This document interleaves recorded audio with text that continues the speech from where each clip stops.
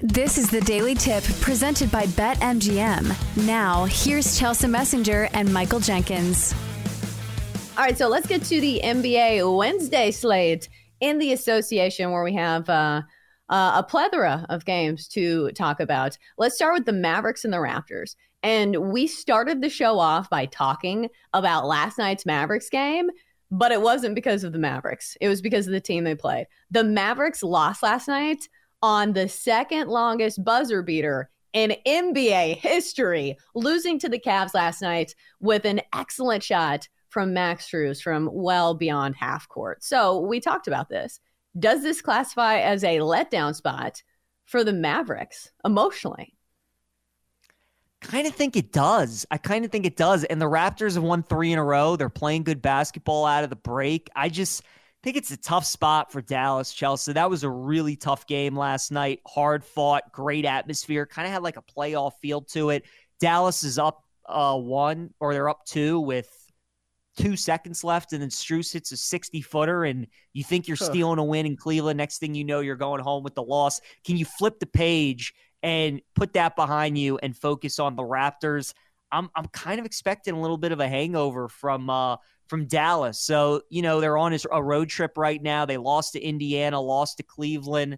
The Raptors are coming back home after a mini road trip, and they've been scoring the ball in their 3-game win streak. The Raptors have scored 121, 123, and 130. We know if you want to beat Dallas, you're going to have to score. They actually beat Dallas earlier this season in Dallas, 127, 116. So I like the Raptors tonight. I would take them plus the points. I'd take some money line as well. Ooh, I'll take the other side because when you look at the Raptors beating the Mavs earlier this season, that's when they still had some good players, because right now this is not a Raptors team that I personally want to buy into. And I get it. You're getting 3.5 points. I should mention the line 3.5, total of 237.5. But just for argument's case, let's look at the other side for just a second, because Toronto, yes, they've won 3 straight games and they've covered in 4 straight. But look at the teams that they're covering against and winning. Okay, they beat the Hawks. They beat the Nets. And I will say a win over the Pacers, that's a good one. Scoring 130 points is something to hang your hat on. But they also shot 55% from the field and made 12 3-pointers. Maybe not something that's super repeatable. And Dallas, as heartbreaking as that loss was last night, they still covered the number. They were 4-point dogs in that game. And of course, only losing by 2. So they did cover. They've now covered in 3 of their last 4, including an outright win over the Phoenix Suns. That was a big win. They were favored in that game, though, 2-point favorites. So maybe that's not quite as impressive. But still, Dallas 7-2 against the number in their last 9 games. They're actually better on the road. 15-12 straight up, and against the spread, even better. 17-10 ATS when playing away from home. And as favorites, they've been really good this year, 24-9. So a short number. It looks a little fishy, and maybe that's where the red flags come. Do you ever see a line you say, a Dallas Mavericks team that's playing really well, why are they only laying 3.5? I guess because it's a back-to-back.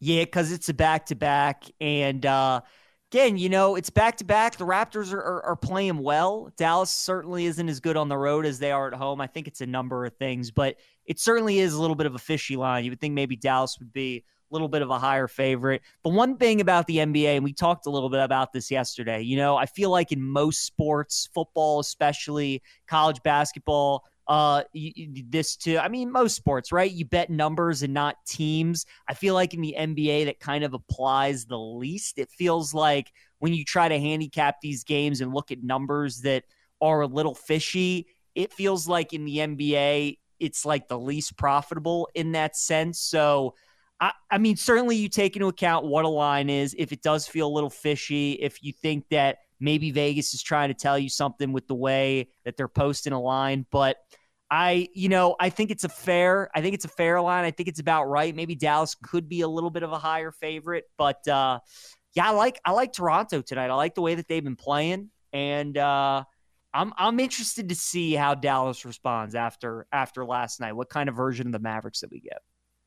Yeah, and this is a big time for the Mavericks. So we talked about this yesterday, how crowded the standings are in the Western Conference. So they really could have used that win last night I think this is a spot where they will still be playing hard. So we'll see if the Mavericks can win and also cover the 3.5 point spread. Speaking of fishy lines, we've got the Pelicans on the road at the Pacers. The Pelicans actually one of the better teams, or at least they've been pretty solid this season, posting a 35-24 record overall. But they're getting 6 points, or excuse me, they're getting 6 points on the road at the Pacers. This line opened at 3.5. Now it's risen to 6. And I would imagine a lot of it has to do with the injury report. CJ McCollum, questionable. Brandon Ingram, questionable as well. So those are two big pieces of this offense that probably won't be present in a game against a really good offense. We know the Pacers like to pace the court, pushing the pace there, no pun intended,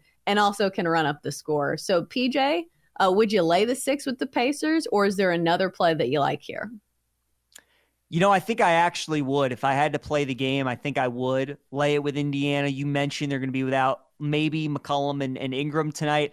I would think both of those guys probably sit just because it's the second night of a back-to-back. We were on the Pelicans last night against the Knicks. They won that game comfortably by 23 points. But a second night of a back-to-back for them. Indiana got the night off, a little more well-rested. They're at home where they're so tough to beat. So I do like the Pacers tonight, actually, -6.5. Isn't it interesting that we were talking about the Pacers-Raptors game on Monday, and this game is the same exact spread as that game was, right? And you would think that Pacers-Raptors and Pacers-Pelicans would not be the same spread. So I think that's a little bit telling that Vegas, they like Indiana tonight. They think this is a good spot for them. I think it's a good spot for them as well. So I'll take the Pacers and lay the 6.5. When do you think urgency sets in for the NBA? Because it's only February 28th, but I have mentioned this, narrative quite a few times, how the standings are so crowded in the Western Conference. But again, it's only February. Do you think this is something that is worth building into the handicap, or should we be waiting at least a month or two? I think it depends on the game and it depends on the team, right? So certainly if you're playing in a game where like you're playing against somebody that you're battling with. So if the Pelicans are playing like Sacramento tonight, if they were playing Dallas, like that's when I think you build in kind of the urgency to it. But, this is a game where you're going up against an Eastern Conference team. It's the second night of a back-to-back. The Pelicans would love to win both of these games, but I'm sure going into this mini stretch, they thought if we can just get a split, we can beat either the Knicks or the Pacers, who are both playoff teams right now. The Pacers are in the play-in tournament, but if we could beat one of those two teams, that would be big for us, especially, obviously dealing with some injuries with Ingram and McCollum and all that. So it just depends, I think, on the spot. Certainly, if we have a final couple weeks of the regular season and you have a team battling to just make the playoffs or they're trying to get out of the play-in tournament, then I think you get that sense of urgency in the final couple weeks. But with still a month and a half to go, I think these teams kind of pick and choose their spots, and those games where it's either for a division race or they're battling it for the wild card or trying to get out of the play-in tournament, whatever it is, those games I certainly think have more urgency to them than these games where it's a second night of a back-to-back and, it's an out of conference game where like the Pelicans are playing the Pacers and, certainly it doesn't matter as much as like a Pelicans and Kings game would be, as I mentioned. Yeah, I think there are certain teams that already are playing with the urgency. Like the Golden State Warriors are one of those teams where it feels like the sky is falling on their dynasty. So it feels like every game kind of has that urgency factor to it. Oh, we're running out of time. But the Cavs are playing tonight. We mentioned the letdown factor for the Mavs. What about the Cavs? They're laying, 6 on the road at the Bulls tonight? Yep. So I'm glad you brought that up. I'm seeing 4.5 right now on BetMGM, Chelsea. So clearly some people that like the Bulls. This is actually my favorite NBA play. We were talking about how the half-court shot would affect Dallas. How do you think it affects Cleveland after a game like that? Then you got to go on the road, second night of a back-to-back, and play a team that just lost as double-digit favorites to the Pistons at home. Oof, could only be the Bulls for me tonight. Not going to lie, though. The Pistons have been covering some numbers. Who would have thought? Detroit covering wagons.